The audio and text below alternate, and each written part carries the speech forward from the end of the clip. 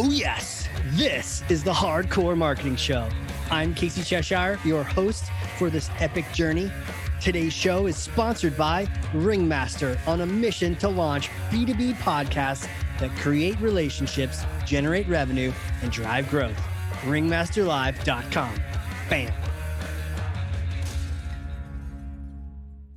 I have hit the button. We have started, and I'm excited. This guest today is, man, he is a genius. I will say this. He probably wouldn't say this about himself. He is a genius. He is an absolute badass. He's a serial entrepreneur. He's got a background in law and marketing and social. He is a social media thought leader, an industry leader, and he really has a talent for the interactive and the social media strategy all coming together, but for business purposes. So that's why we're here talking today. I can't wait to talk marketing with him. Founder and CEO of Agora Pulse, Emeric Ernoult. Welcome, sir. Well, thank you. I thought you were describing someone else. I said, that's going to be an amazing guest. Who is he? It's like you're in the audience. Who is it? It's you. An amazing guy. I want to hear from him. It's great to see you. It's great to be here with you. Thank you for it's good to have you here, me. man. I can't wait to smash this myth with you. So here, let me pass you this thing. It's heavy, but obviously you're strong. You work out, so I'm going to pass you this thing. Okay, here we go. Heavy. All right. Go ahead, grab Thor's hammer for me. Okay, there you go. Nice, safe two-handed grab. Okay, take Thor's hammer. Yeah, smash for me some kind of marketing myth, bogus strategy, misconception. Set the record straight once and for all. Yeah, so the myth I chose today is the myth that in 2024, things have become so complex in marketing and in everything we do online, in digital, including social, that measuring is not really worth it anymore because there's so much you cannot measure that all you can see is the tip of the iceberg, and it's not worth doing. So that's something that's been ramping in with some gurus, marketing gurus, I should say. I'm not going to name names because I don't want to create enemies for myself, but I've heard a lot of people say, this is so 1999 or 2005, like all the attribution's bullshit, the software is wrong, all that stuff is you shouldn't be doing that. What you should be doing is something else. And that's the myth I want to bust because I've heard those people, I've listened to them. At some point, I did trust them and tried what they preached, and it led me to make a lot of mistakes and miss a lot of opportunities and basically being blind on a lot of things where being blind is not good and is hurting your business. And so I switched 180 degree from that trajectory and decided that measuring is absolutely crucial, and started on that journey in September of 2023 of being the one who sets the measurement framework, the scorecards, the measurement processes in order to know what we're doing and be able to do resource allocation better in the marketing team and be able to align the goals of the sales team and the marketing team much better, which was not happening before.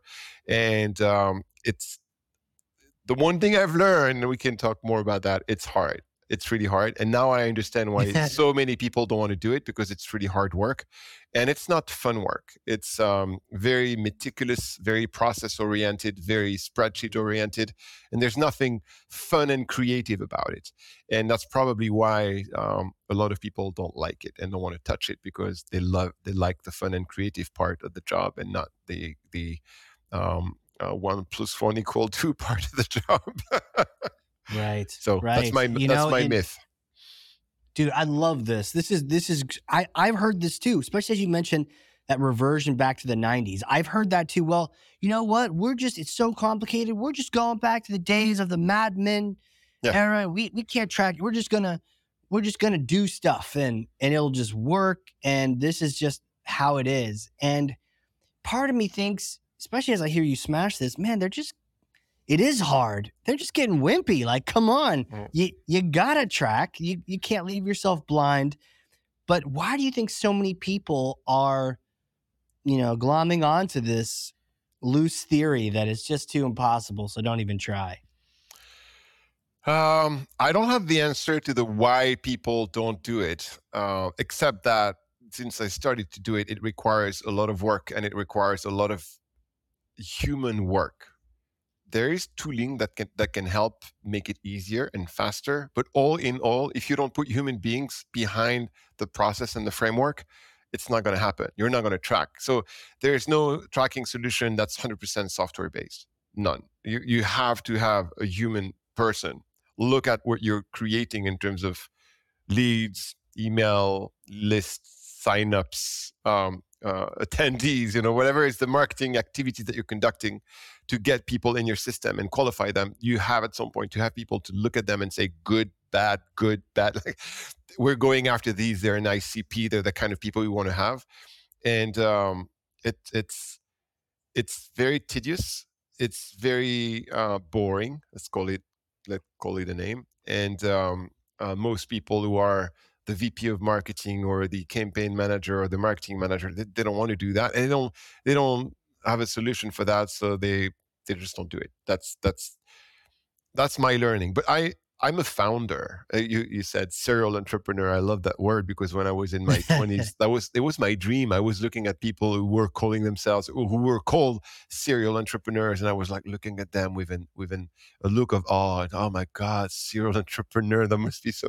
These guys are gods to me, and now you call me that. So that's Right. funny to me. But I've started businesses, and when you start businesses, you're all about solving problems, and there's nothing more important than finding the solution to the problem. So when I started to look at that, I say, okay, the problem I have is when my marketing team creates an online event where they invite a bunch of people and they pay a lot of money to get a bunch of people to subscribe and attend this online event and consume it and get value from it. And because they got value from it, then they start liking our brands a little bit more. And maybe they call us for a demo or they get more interested into what we do. And eventually they become a demo request or a real prospect and so on and so forth. And when we've been doing this for a long, long time, and the marketing team was just looking at, we got that many attendees, and I like last year, I was celebrating the 3,000 attendees to whatever event, the 2,000 Yeah. downloads for whatever ebook. I was celebrating, like super happy about it. The thing I was completely missing, like entirely missing, is that number does not matter. That number is pure vanity. And when you say that 2,000 people have downloaded my ebook and 3,000 people have attended my webinar or my online summit, is vanity, you're kind of like, what? Vanity? No, it's not vanity. Your brand is visible. People have seen it. Right. It's amazing brand awareness, but it's still vanity if zero revenue or one customer is coming from that 3,000 attendees to that event, or zero customers are coming from that webinar with 250 attendees. It won't matter eventually. And that's where things starts to break, because if you don't connect that to your revenue pipeline and you don't have a revenue accountability on the marketing side, everything's vanity at the end of the day. And the one thing I've realized since we started to put it into place is if you don't have another team that is in charge of taking those 3,000 or those 250 or those whatever, look at them and divide them into good data, bad data. Step number one: how many Gmail do I have? I have no clue who they are.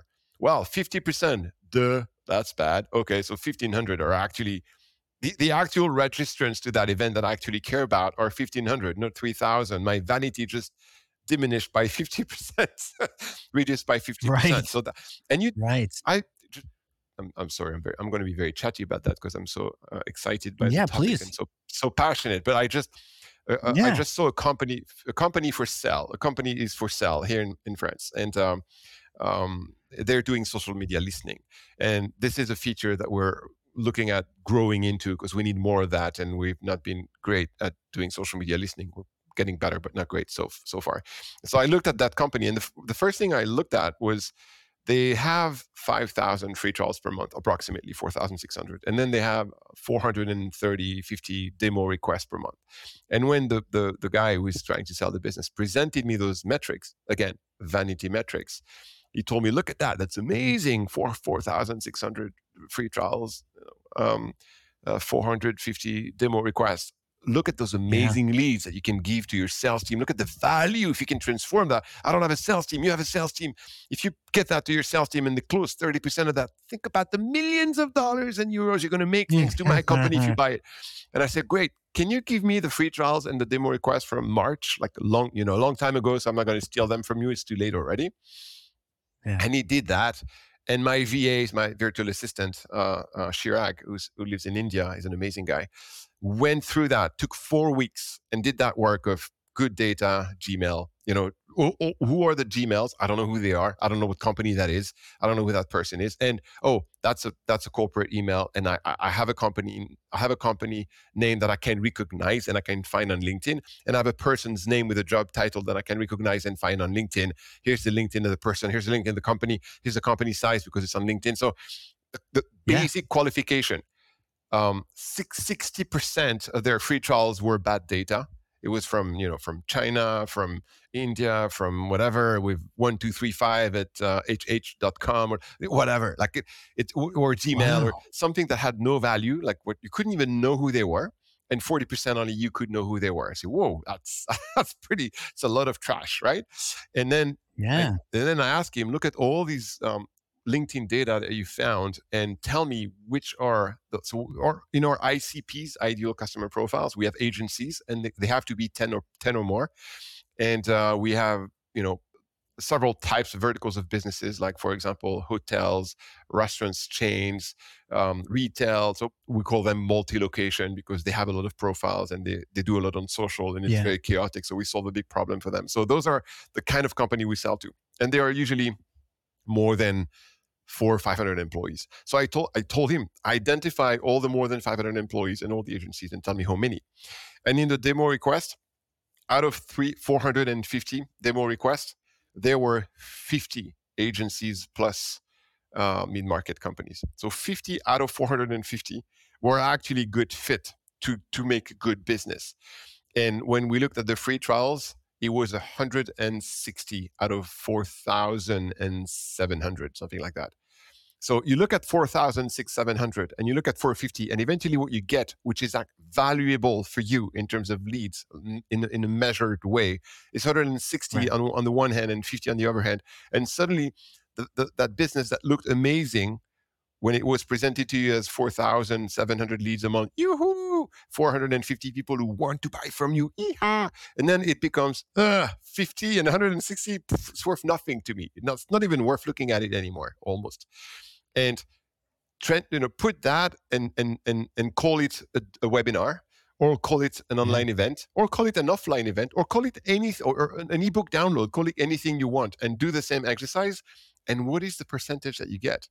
Is it 60% of bad data or is it 20%? 20%, you are doing freaking amazing.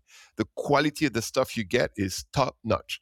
The kind of the ability of your SDRs or your VA to tell you out of that, these are amazing ICPs, is going to be twice as much as the bad stuff.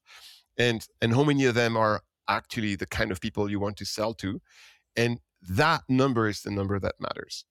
And that Yeah. exercise, very few marketers do it. And maybe I'm doing a poor job as a CEO in my company, and I should have found that earlier, when I should have Sure. make that happen earlier in my company. But maybe not, and maybe there are many others like me. If you who are listening to this are today doing marketing the way I was doing marketing, which is stopping at the number of registrant downloads and signups and attendees, please change that and have someone, or we're going to talk about that. You can use tools as well, but someone who's going to tell you, out of those, here are the one we can actually identify, and out of those we can actually identify, here are the ones that are exactly the kind of customer we love to sell to because you've defined your ICP in the first place. Do that exercise because that is where the real business starts. Before that, business has not even started. You've just done Man, this housekeeping. Yeah, it's safe. You think it's safe just focusing on vanity metrics, only to realize your house is crumbling, right? Because eventually you're not going to be supplying the things you need to be supplying. If you get so fixated on those numbers, it's crazy, right? Because so many modern tools can just turn off Gmail addresses. But that's Mm, scary because then now maybe your number is 60% less, and it's a little bit more mm, accurate. And then I did the math because, let's say, I mean, 50 good fits, you're not closing all 50. So let's say you close 30%. That's 15 accounts. That wasn't 450. That turned into 15, right? So mm. that number goes down quite a bit, quite a bit. It's a totally different story. Hey, we're a startup now. We're not some big behemoth anymore. Yeah. And now, when things get really interesting, is now you can start to understand. Okay, how did we promote this thing? What partner did we use? What media did we pay? What did we go LinkedIn ads, Meta ads, Google ads, YouTube ads? Did we use a media partner? Did we buy a list? And then you can look at all these different channels that you've used to promote your marketing. That is supposed to be the lead magnet, right? And identify the ones that are giving you the highest good data, the highest ICP fit, and that that media partner who was very expensive per lead suddenly, because they are super high quality in the data quality and in the ICP fit, they're super cheap on the cost per ICP fit. And that other one that was super cheap on the cost per lead, that Meta ad, maybe it's not Meta. Maybe Meta is amazing. I'm just taking that as an example. But that Meta ad that Sure. gives you $10 per lead compared to LinkedIn gave you $60 or $70 per lead. Suddenly, when you start looking down to the ICP, it's 3 times the cost of LinkedIn. So the problem when you don't do Yeah. this work, all your beliefs are wrong.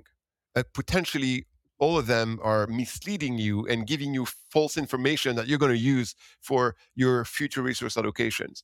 And that's where it becomes really, really painful and hurting your business, basically. And that's the You know, thing it's that a I'm yeah. amazed we're just finding out now, just to be honest with you.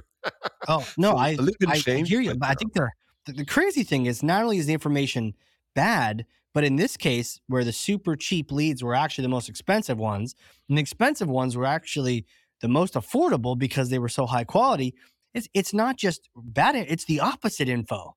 So mm, you end up you talk about resource allocation, now you start allocating your resources to the exact wrong thing yeah, you're supposed to be doing, yeah, not just a poor thing, the wrong thing, and then you're letting the good one just you probably even turn it off because it just sounds so expensive because you're yeah, not looking through the whole picture. That's yeah. crazy. So what I've learned is this: in order to nail this step, you need two things. First of all, your marketing team needs to have an SDR team that's their BFF. If you don't have that, the vast majority of your marketing efforts and budget is going to go to waste, most of it. And the way, just a segue, the way I Why learned is that? as a CEO and a founder is I go interview and question, CMOs, VP of marketing, VP of event marketing, whatever. I go and talk to Yeah. people in other companies that are working for some of my CEO friends. So I Yeah. contact my CEO friends. I say, okay, do you have someone in your team who does that, who's really good? Oh yeah, this guy's really good. That girl, amazing. Can you introduce me? And I have a bunch of questions for them. So I've been doing Yeah. that for the past 4 months. And the one thing they all told me, that there's one thing they all shared with me, the exact same thing, and they all told me, if you do marketing, lead gen, demand gen marketing activities, and you don't have an SDR team, most of it will be wasted. That is the one thing I heard across the board. And I kind of had a gut feeling that my marketing team needed to have SDRs embedded in marketing, or at least if they are in sales, and we can talk about where the SDR team should live, it's another debate, and another difficult decision to make for many different reasons. But they could either live in the marketing team and be embedded in marketing. So everything marketing does is hand in hand with the SDRs, or they're in the sales team and they have to be BFF with the marketer. So every time the marketer does something, he has a chat with the SDR and say, okay, I'm planning this. How are we going to do that together? This is how the leads are going to come in. What's the SLA for you to work them on, and so on and so forth. So first step, you need an SDR team, and the SDR team has to be BFF with the marketing team. Second, by the way, we're talking B2B Sorry, real marketing, quick on that, not real quick. B2C. Yeah. So so still marketing doesn't have to own them. That's like a different debate, and you're okay either way as Yeah. long as they have a really tight relationship, As or long does as they it have really need to be BFF. owned? Yeah. Yeah. Okay, as long as they're The, tightly joined. I initially was in the camp of those who thought and wanted the SDRs to be in the marketing team. The one thing I've learned since then, I've also talked to many different marketing leaders, and the one thing I've learned from them is like managing sales minds is a job in its own. The kind of coaching you have to do, the kind of the hiring, the coaching, the onboarding, the cold coaching, it it's a different mindset. It's a different type of persona. Those they are very different, and marketers are not trained to onboard, coach, mentor 100%. sales 100%. oriented or sales driven people. And SDRs are sales driven people. Like one simple example, the way you are going to manage and challenge an SDR is by the level of activity, because that's the baseline. How many calls did you make? How many emails did you send? Right. How many LinkedIn messages did Right. you send? How many touch points did you have today with prospects, so on and so forth? Very activity based. It's very number driven. It's very Google Sheet driven or Excel spreadsheet driven. Marketers don't have this mindset. It's much harder for them to have this mindset. So if you don't have someone in the marketing team who has that super number driven, Excel driven mindset, it's they're not going to be a good person to manage an SDR team. So they're probably going to be better managed in the sales team. So it really depends on who is your marketing leader and how is your marketing leadership like, and do you have people in that marketing leadership that have this kind of measure everything mindset or not. So that's where the Right. debate is, just to put that aside. So Sure. the SDR can be in marketing if you have that kind of leadership and they can be managed this way and they know how to manage SDRs this way. If they are in the sales team because nobody would know how to manage them, it's still okay as long as they are participating to every marketing leadership meeting. So all my marketing leadership weekly meeting, the SDR is here, the marketing ops, who's part of RevOps, is here as well. And that's how we create that feeling of a one revenue team. And that's where we have a place where we can ask questions and collaborate on deadlines and collaborate on future events and challenge each other. So it's important that they are actually participating in the day-to-day of the marketing team by being in their meetings. And then I keep asking them, this guy is your BFF. What are you doing to build rapport with him or her? What are you, do you have a one-on-one, weekly one-on-one? Oh, no, I don't. Well, you need a weekly one-on-one, 45 minutes, looking at your projects, uh, have a challenge each other, ask what's their goal, show them what your goals are, work on your roadmap, show them your roadmap, like build that working relationship, that so that they know what you're doing and you know what they're doing, and then you can cross pollinate and cross reference. So that's the SDR. That's the SDR team. Not BDR. They're not the hunters, but the one that take all the inbound and transform it to opportunities with the sales team, basically. Got it. And the other thing I've learned recently, more recently, is before the SDR team, you need a VA or two VAs, whatever, because the housekeeping. So let's talk money. An SDR is going to be 55, 60, 65 OTE, right? That's going to be probably the cost of an SDR. An Right. AE is going to be what, 100, 110, 120 OTE. You don't want a 65 OT person, 65K OT person going through a list of Gmail and removing the Gmails. You don't want that. Right. It's silly. So you have to have a first step. That's VA step. That's right after the list was created, or right after the list started to get built and to get enriched. That person goes and look at the list and every day do the housekeeping, do the house cleaning, remove the Gmails, remove the Hotmails, remove anything that I cannot recognize as a valid person in a valid company with the valid job titles, and do that cleaning. And now you have to give an SLA to that, like 2 days, 3 days, has to be super fast, because those leads, they get cold very, very fast when you get to touch them. And then the next step is, okay, now we know who they are. Let's go through, are they worth my SDR 65K time or not? Oh, pizza company from the corner of my street, 3 employees. They're never going to pay me more than $49 a month. They're not worth my 65K SDR time. I am not going to spend time with them. Eliminate. And that can also be done by a well-trained VA. We are lucky. Our VAs are absolutely amazing. They're super smart. And once you show them how you think and how you filter through your marketing data and your marketing list, they are able to just crank it and crank it super fast. And they're going to crank it at what, $3, $4 an hour. Do the math. What is costing you per month? It's not 65 KOTE, and it makes much more sense. And for them, it's a great job where they are. That's an amazing job. They work with an amazing boss.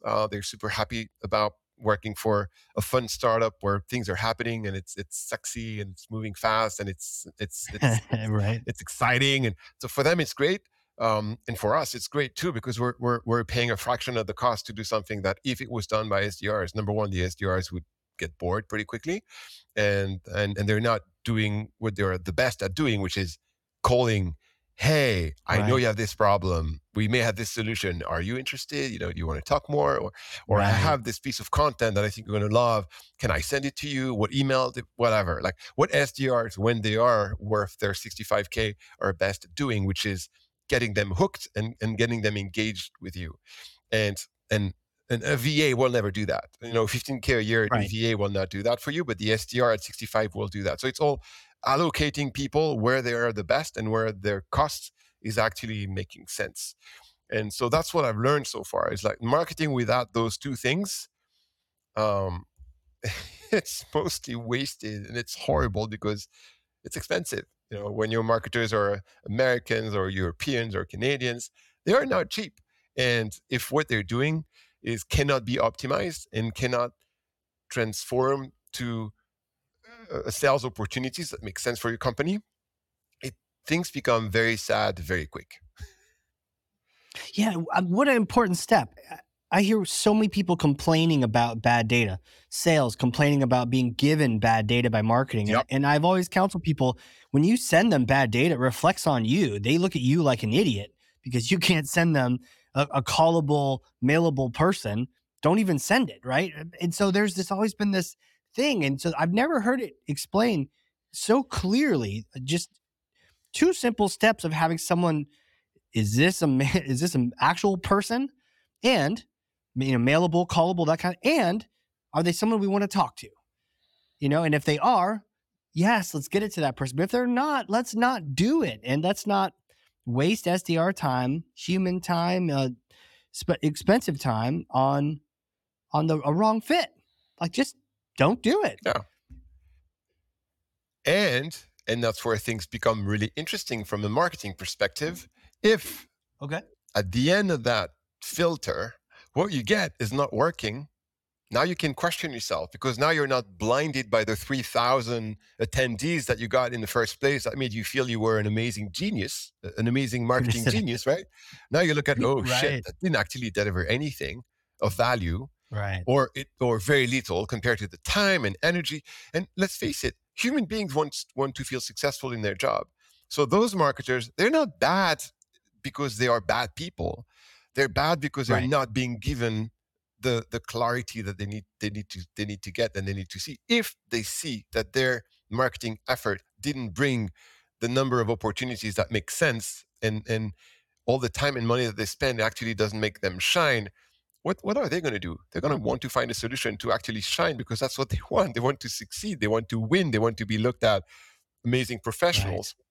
So now they're going to direct their energy and their creativity on testing something else. That event didn't work. Why? Well, maybe the topic didn't attract the kind of people who are ready to subscribe to my thing or ready to, or at least be interested by what I sell.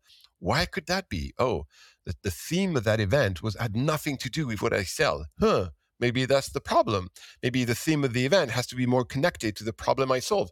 Okay, what problem do I solve? Have I talked to customers lately to really understand the problem I solve with their words, with with the way they describe it? Huh, maybe not. Let's go back to basic and talk to customers and have a better. So basically, they're going to start thinking about how can I solve this? It's not working. What can I do? As long as they get blinded by their 3,000 attendees, they're not going to solve anything because they're not going to realize they have a problem. And Right. for me, that was an awakening moment. Like, oh my God, those people, they're not bad. They're actually good people. They want to win. They want to do the right thing, but they're not being given the insight that is telling them you're not doing the right thing. Change what you're doing. And trust me, if it's the boss telling them you're not doing the right thing and you think your 3,000 attendees are great, you're going to say my boss is an asshole. It's not going to work. Yeah. So they have to Yeah. see by themselves, because of data and actual stuff they can touch and feel and see that, what I did didn't work. And it's not Emeric who told me. I witnessed it. I saw it because the process forced me to look at it as at what it Yeah. really was. So that's that's quite interesting. Whether it's a company or a marketing campaign, I've always felt you learn more when it doesn't work right, Mm, right? From your failures, from you got one person to attend the webinar, okay, or 3,000, but none of them are good, right? But I love this point. If you know that it's wrong, yes, you have a little bit of that short-term pain, but then you can make changes. I mean, whenever I did dumb things and I was very aware of how dumb they were after the fact, I learned not to do that again or to change or to what a great point that vanity metrics are such a distraction. mm, They're such a distraction. And wow, it keeps you from growing as a mm. marketer, as a company, but also as a marketer. And so we should Yeah. be anti that. We should be seeking out truth. And I've always felt like it's not my idea, it's not your idea. Hey, if you want to try this and I'll try this, let's measure both and see what works. And if your idea works, great. Like I just want a good answer. I don't care where it comes from, but Yeah. the vanity gets in the way, and then you can't see what. Huge lesson learned, and huge warning to marketers out there not to get tricked by those. I had one too, Emeric, that attendees of webinars, right? When I was Mm, presenting them, it was always so much fun to have people join my webinars and chat and ask questions and say funny things and laugh at my jokes, and it was great. But we eventually looked into the metrics, and it wasn't the people on the webinars that were buying. Sometimes it was the recorded people, the people listening to recordings that bought the most. mm, They didn't have time to join a webinar, mm. right? They were busy. So a lot of times it was them, and it certainly wasn't the people live on the web. They were my groupies. They were my fans. They weren't ideal customer profile. And so that distracted me. That was a bit of a vanity metric. Hey, I look at all this chat in the chat room on this webinar. Isn't this great? But that didn't En- lead to sales engagement. the way I thought Engagement it was to, good. you Yeah. know? Yeah. Yeah. Yeah, it is. And I don't know what lesson to take from the attendees didn't buy and the recorded the ones who watched the recording but more. I from the top of my head, I wouldn't know what to tell you in terms of what is learning that is for you. But for in our case, we had one event where 55% of signups actually attended the webinar, and another one where 13% attended the webinar. And funny enough, maybe I'll listen to that at one point because I'll tell him. But one of them, I told him the one did really well because 55% actually came and attended the show or the event, and the other didn't go well because only 13%, so 87% never bothered attend the webinar. And he told me, why is it bad? And my immediate reflex was, well, it's bad because they've not been exposed to the content. So if they've not been exposed to the content, they are not looking at our brand in a more favorable way, number one, because they don't even Sure. know if it was valuable or not, right? That's quite obvious. And Right. second, Right. if the content was a way to show them the problem and to explain, not all the content, because you don't want the content to be all about you, right? You want it to be about them first. Right. But if you want that to give you the ability to create valuable sales opportunities, it has to be a little bit about you and about the problem and how you solve it and how you can be the right solution for them to Right. solve that problem. If the content had some of that and they have not watched it, how valuable was it? Zero. If Right. they just signed up to it on the title of it, but they never attended it and they never watched it, their value in terms of lead is 1/10 or like of what they could be if they actually consumed it. Because when they consume it, they realize the problem. Oh, I have this problem. Yeah. It's really well explained. I like it. Like think about you. You're listening to this, you're hearing all the problems we're describing, and you're like in your head, if you're a marketer thinking, shit, maybe I am also doing this. Maybe I should start, you know, doing my housekeeping on my list, seeing what's right, what's wrong, what's ICP, Right. what's not. And so I'm creating problem awareness for you right now, those who listen to that, right? If you've never consumed Right. this podcast and you just subscribe to the podcast, but you didn't consume this one, and I'm going to you and I say, hey, I can sell you something that you're going to be like, yeah, whatever. Right. It's only if you consume the content that you're going to be problem aware, and you're going to say, I have a solution to do the housekeeping of your email marketing list. Are you interested? If you've just listened to this, you're going to tell me, yeah, tell me more, because I consumed this and I thought that was very interesting. So, long story short, on that thing, the one who didn't attend had a fraction of the value of the one who attended, and actually were exposed to a piece of content that made them understand that they had a problem that we could solve. So it's all these things that you need to be aware, and you need to be measuring, and you need to be improving. So how do you go from 13% attendee to 50% attendee? Why? What was it, the source? Was it how it was promoted? What was it? And if you don't fix that, Right. you're going to keep doing stuff that doesn't work. Right. So yeah, Right. and that's a passion of mine. We didn't talk too much about that, but that's why our whole social media product is all about measuring and ROI and where is the value, and can you see value in social media? Because I'm I'm I'm a marketer at heart, because I've been, as a founder, my area of expertise was growing the business and marketing the business, and I've always found that when you cannot see the value of what you do, you get discouraged and demoralized very quickly. And for me, it's a life mission to help people who have stuff to market. So for us, it's on social media. See and know and see that it works, and not be like, Yeah. I don't know, maybe not, which is so frustrating. As a marketer, I hate this. I've been there, man. I remember being a marketing program manager at a company. Because people, you could look up my LinkedIn and find out where that was. But um, I remember being there, and I wasn't a senior level, but I was executing webinars like we're talking about, or campaigns, and just always wondering, like, what am I actually contributing? Like, I know we're doing stuff in our marketing Mhm. department, but it never felt like we were contributing. And we were kind of treated that way too. Like, we didn't feel like we're contributing, and then people kind of treating us like we didn't contribute. And Yeah. then, we just cost money. I remember trying to get the CEO to sign a PO to go to a conference, and he would literally avoid me so he didn't have to sign it. Right.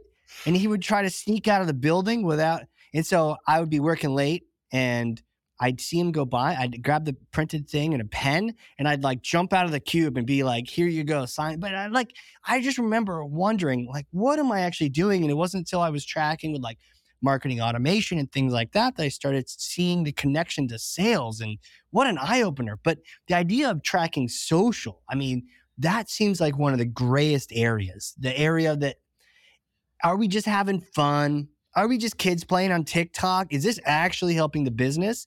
Probably gets the most skeptical, that side eye glance by leadership, because it's like, what are you doing? You're just having fun. Does this actually help the business? So I could see even more so than me, sitting in my cube. If you're tasked with doing social and being a social presence, man, you have everyone looking at you going, what are you doing? Like, are you helping us? Yeah. Well, first of all, what you described at your previous job is probably the life Yeah. of 80% of marketers. Let's face it. I've Yeah. I've lived that life. I've seen people living that life. I have been that guy myself for many, many years. Yeah. So first of all, there's no blame or shame here. Like, we've all done that.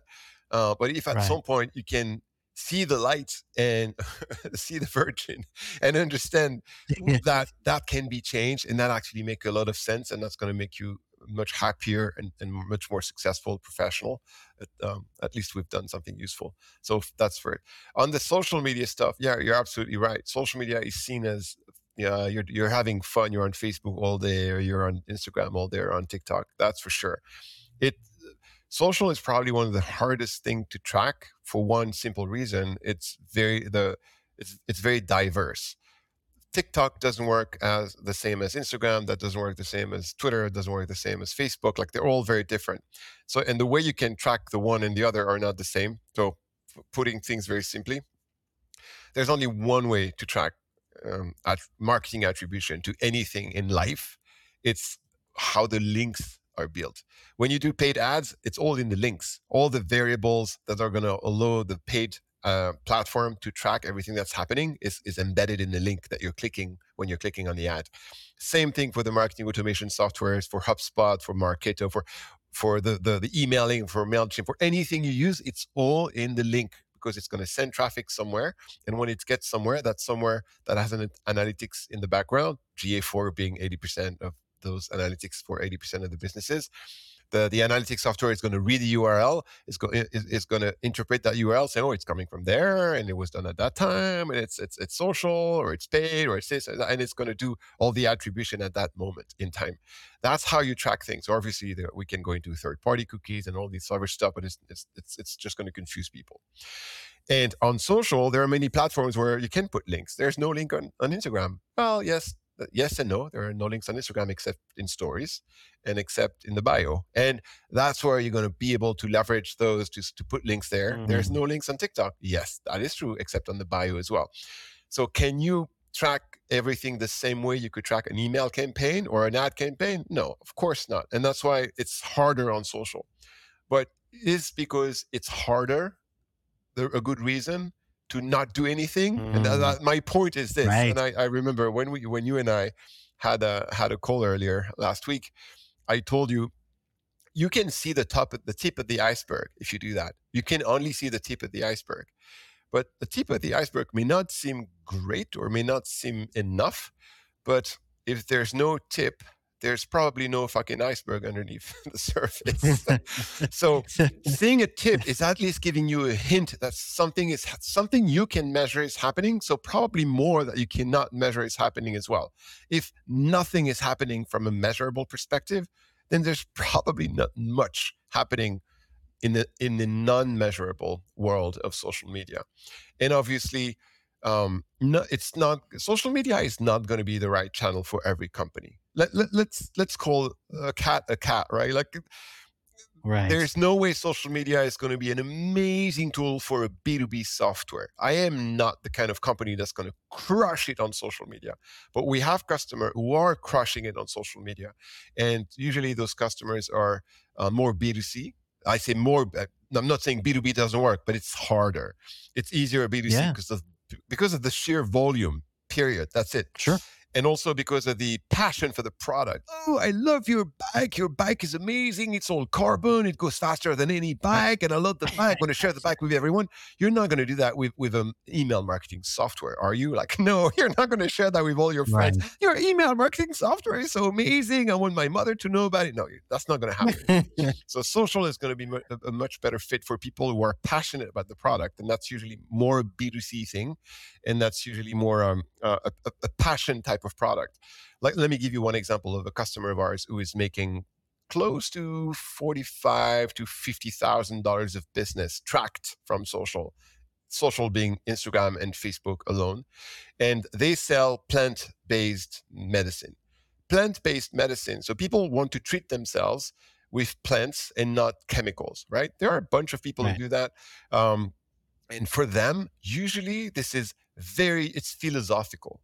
It's the reason why they Sure. don't want to ingest chemicals is a philosophy of life. It's I lead my life this way, I treat my body this way. It is uber important for me, and it's a way of life. And those people are very vocal. They're in communities. They're exchanging tips. They're all together about, did you try this plant and that plant, and can you make it this way and that way? And so a company saw that opportunity and started creating plant-based medicine themselves, and shared a lot of tips with them and created communities around them. And in those communities, they were sharing content, valuable insight, valuable intel, never promoting the product. And they were only promoting the product in the comments of their Facebook post. And they were also promoting the comments in DMs on Instagram. And DMs on Instagram and comments on Facebook posts, not in the content themselves, was generating in a trackable way 50K a month of revenue that was attributed to those comments on Facebook and those DMs on Instagram. And for that business, which is a small business, by the way, it's like, I think it's 15, 17 people, something like that, super small e-commerce business. Yeah. It is crushing it. Much more than my business. I don't get 15K a month of attributed business. So social media in a trackable, in a measurable, trackable way is not going to work for everybody, but it can work for many businesses. And for them, not tracking would be silly because it doesn't cost much, and it makes you see what works and what doesn't work. And again, based on the conversation we've had for the past 45 minutes, as a marketer or a business owner in their case, it's all that matters. You need to know what worked and didn't work so you can do resource allocation and spend your money when it's used the best. Man, shout out to that plant-based company, because that's great. They're doing it, and their customers are doing it, and they made a product that they believe in, and they're sharing it with other people. I hate buyer's remorse so much so that there's a few, just only a few. I also hate shopping. There's just a few products that I love because they didn't screw me over afterward, and so it's always fun to share that with other people. Mm, But to track it, yeah, just because it's hard doesn't mean you don't track it. mm, Is one of my big takeaways here. I've been learning all these things. I've been just amazed, and I feel like I'm talking to someone who gets me. Like, you understand the market. You are a marketer. You've been there wondering, where's the ROI? What is ROI? And so my next question really is, like, who are you? Who are you? Take me back in time, like little Emeric days. Did you know you're going to be an entrepreneur and a CEO and a marketer and all these things? I I didn't, but my I when did I know I would become an entrepreneur? I was probably 27, 28 when I knew. When I was a boy, I didn't know, but when I was 7 or 8 years old, my parents took me to an iridologist. Have you ever heard about what's an iridologist? No. It's a very, very rare kind of practitioner. They look into your iris in your eye. They look at Okay. the shape of your iris with a special tool like this, kind of, crazy doctor or whatever. And Yeah. based on the shape and the color and how it's designed, they're seeing things about who you are and who you're going to become.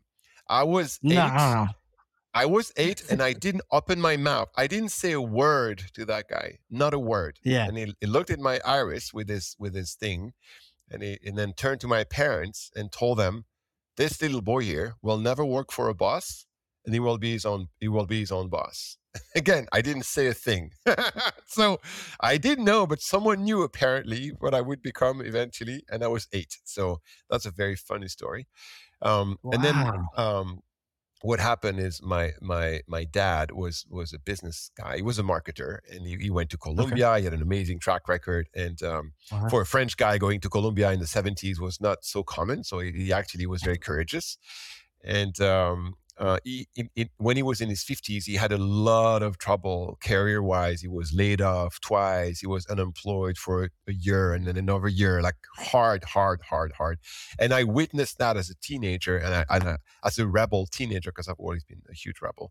And I thought to myself, that will never happen to me. Nobody will ever do that to me. Like, fire me and treat Right. me that way. That's not happening. Right. I'll be the guy who's not fired. Right. And I chose law randomly. I chose law school and law because lawyers are independent contractors. Like, independent in France, they Right. don't work for companies. They don't have a salary. They're not employed. They're independent contractors. And I thought, oh, that works. That fits me. And I did that for 5 years. And after 5 years, I said, okay, I kind of want to have my own thing. And if I have my own thing as a lawyer, I'm going to start a law firm, and I'm going to have all the bad stuff and all the downside of an entrepreneur, finding clients, chasing the bills, finding people, hiring, HR problem, all the problems of You name it, entrepreneur, right? but none of the Yeah. upside, not creating assets that you can sell that has an intrinsic value. All the value is you and your time. So you're a slave of your business. You have to work, work, work, work, work to get your money. And at that point, I made a choice. That was a crazy choice. That I'm going to build a product business because I don't want to be the product. I don't want to be Right. slaved to my business and be the product, which is what you Sure. do when you're a service business. And I want to have a product that's not me, and that I can sell, and I can go on vacation, and it's going to keep working. And that's when I made the choice and made the. I had no idea when I did that it would take me 15 years to get back to a decent salary.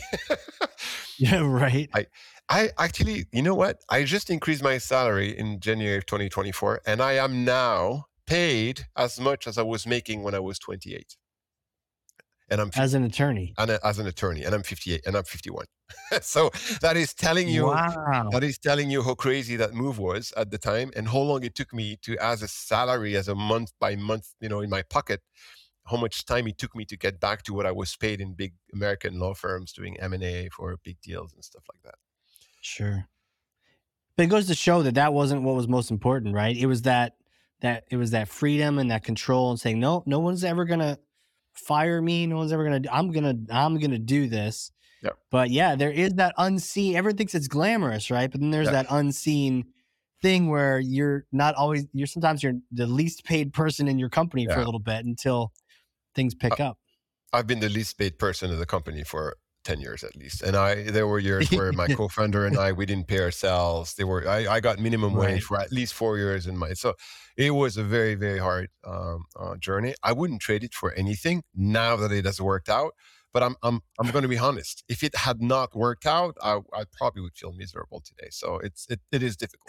I don't want to sugarcoat any of that. It's Oh a no, tough it's life. hard, man. The highs are higher and the lows are lower, you Yeah, know? very low. Yeah. So, well, congrats on your raise. Thank you. You should thank your boss for giving you a raise. Thank you. Man, well, question for you. Um, nowadays, now I know you stepped into the marketing role and you're the founder and CEO of Agorapulse. What are you excited about now? What's going on? And also who should be looking at Agorapulse in terms of social management and all that kind of thing? Yeah. So what's exciting for me is the vision we've had since day one, which is what you do on social should look valuable to you, and you should be able to prove that value to your customers if you're an agency, or to your boss if you're in-house social media pro or marketer. That is slowly getting into reality in a way that I'm excited about.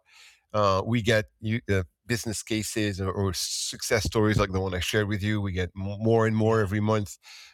We One thing we've realized is that sometimes it's really, really hard to get that measurement and that success on your own as a social media pro or a marketer for your own business. And if you were able to leverage your coworkers, your employees, or influencers, or advocates, as we call them, it may be a lot easier. And we've just launched, like literally last week, an advocacy feature that's embedded in the product, where you can Hmm. actually leverage your work colleagues, or your friends, or whoever wants to support your business, for them to be your voice on social with you, and you can track that all the same as you could track your own stuff.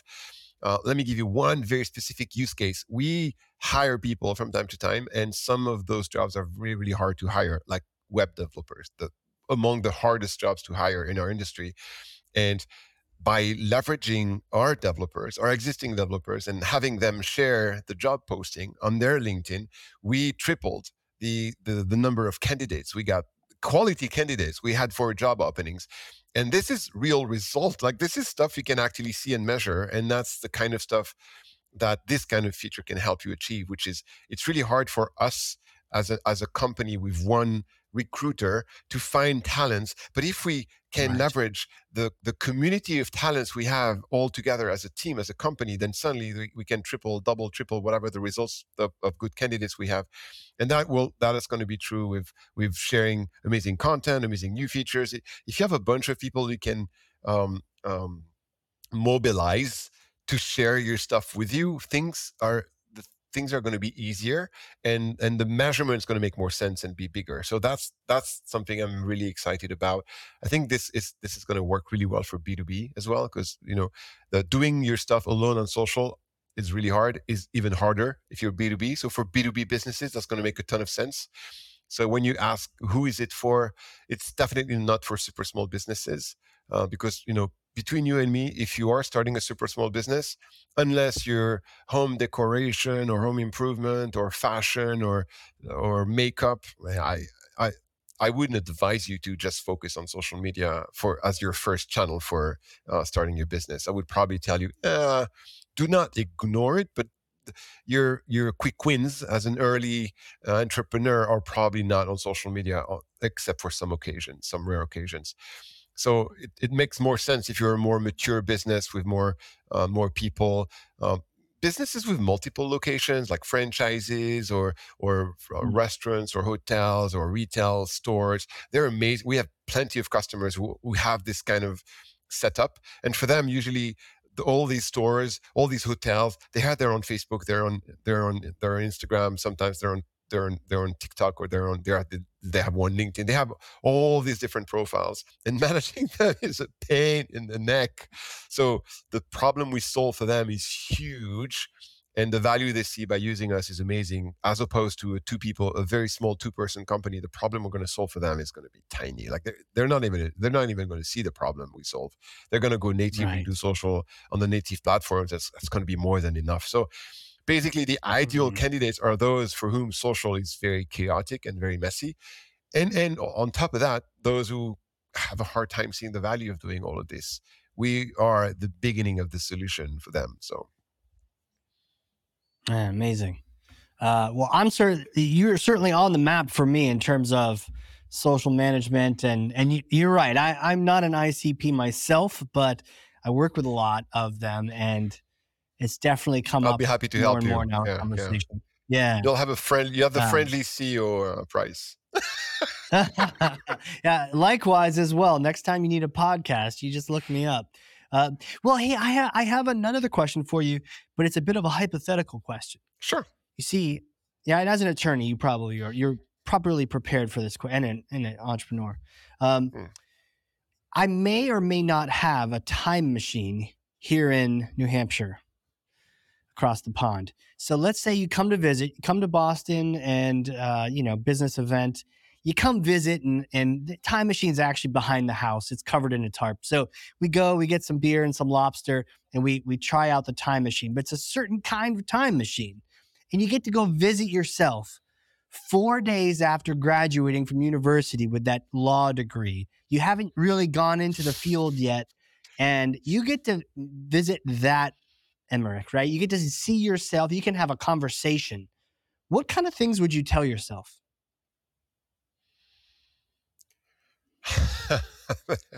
That conversation would go for days. That's the problem. Okay. Because that Well, guy the, back the then, missus wants us back by dinner yeah, time, so yeah, you yeah, got a yeah, I half know, an I know. hour or so. What would you tell yourself? That guy back then was clueless.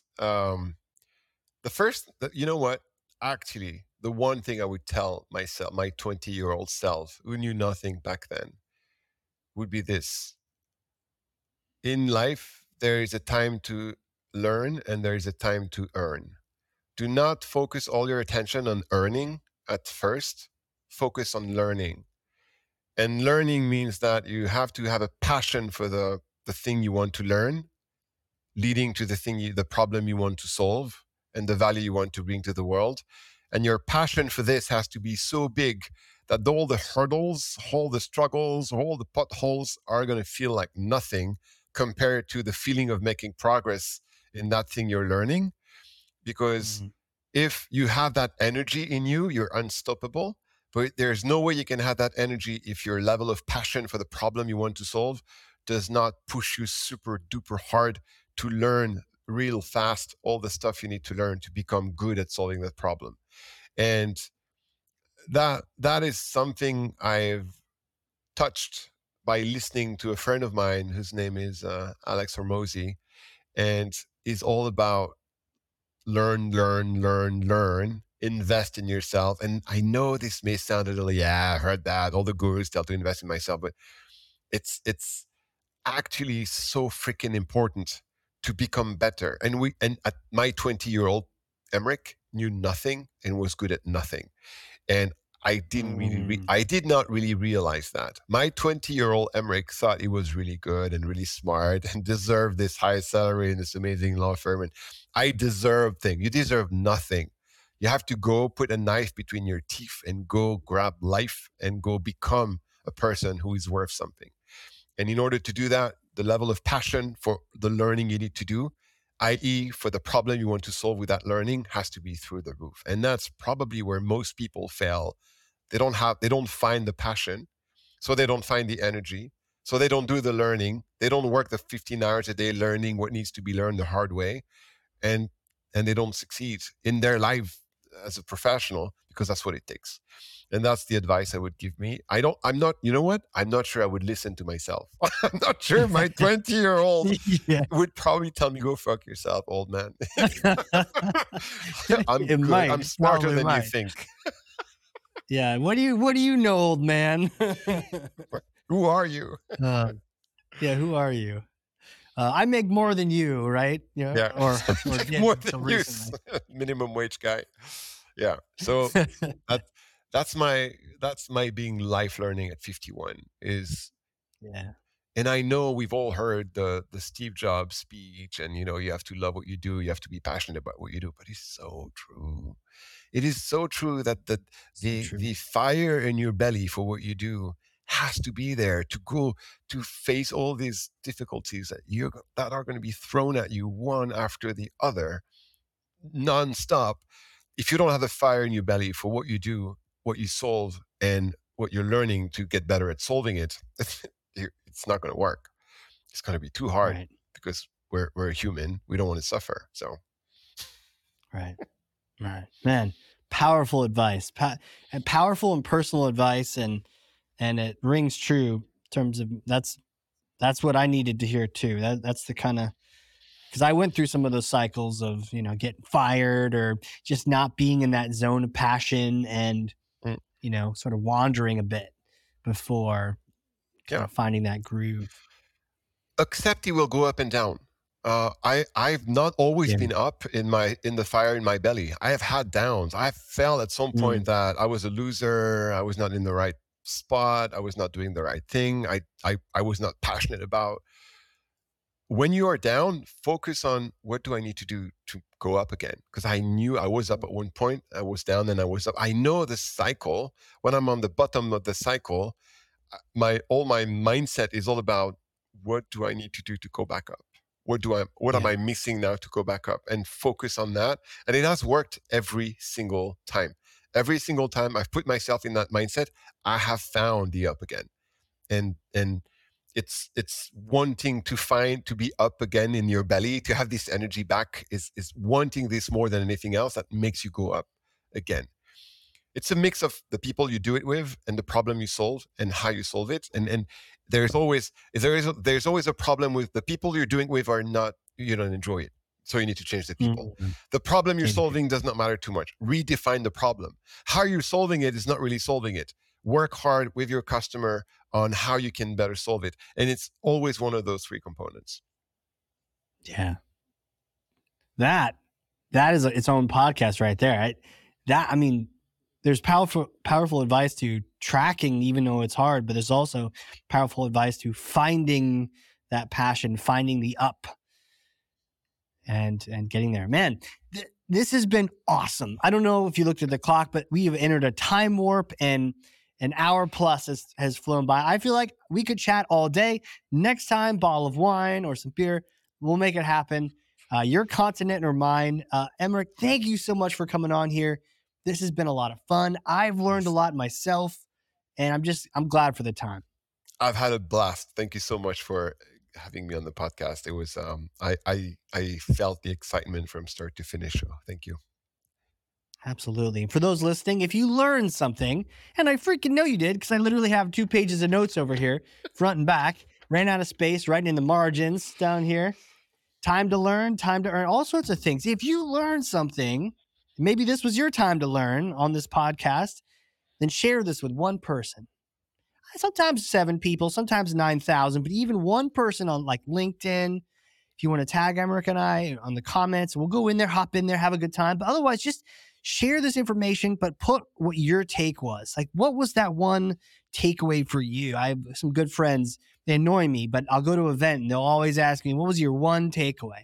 So what was your one takeaway from this podcast? And I know you have probably 30, But what are those? And share those with other people. Get the good word out. Teach somebody else. That's thought leadership. With that, Emeric, thank you again, sir. You are the man. Thank you, Casey. That was great. I loved it. Thank you. Absolutely. All right, everyone. This has been a crazy cool episode of the Hardcore Marketing Show. We will see you all next time.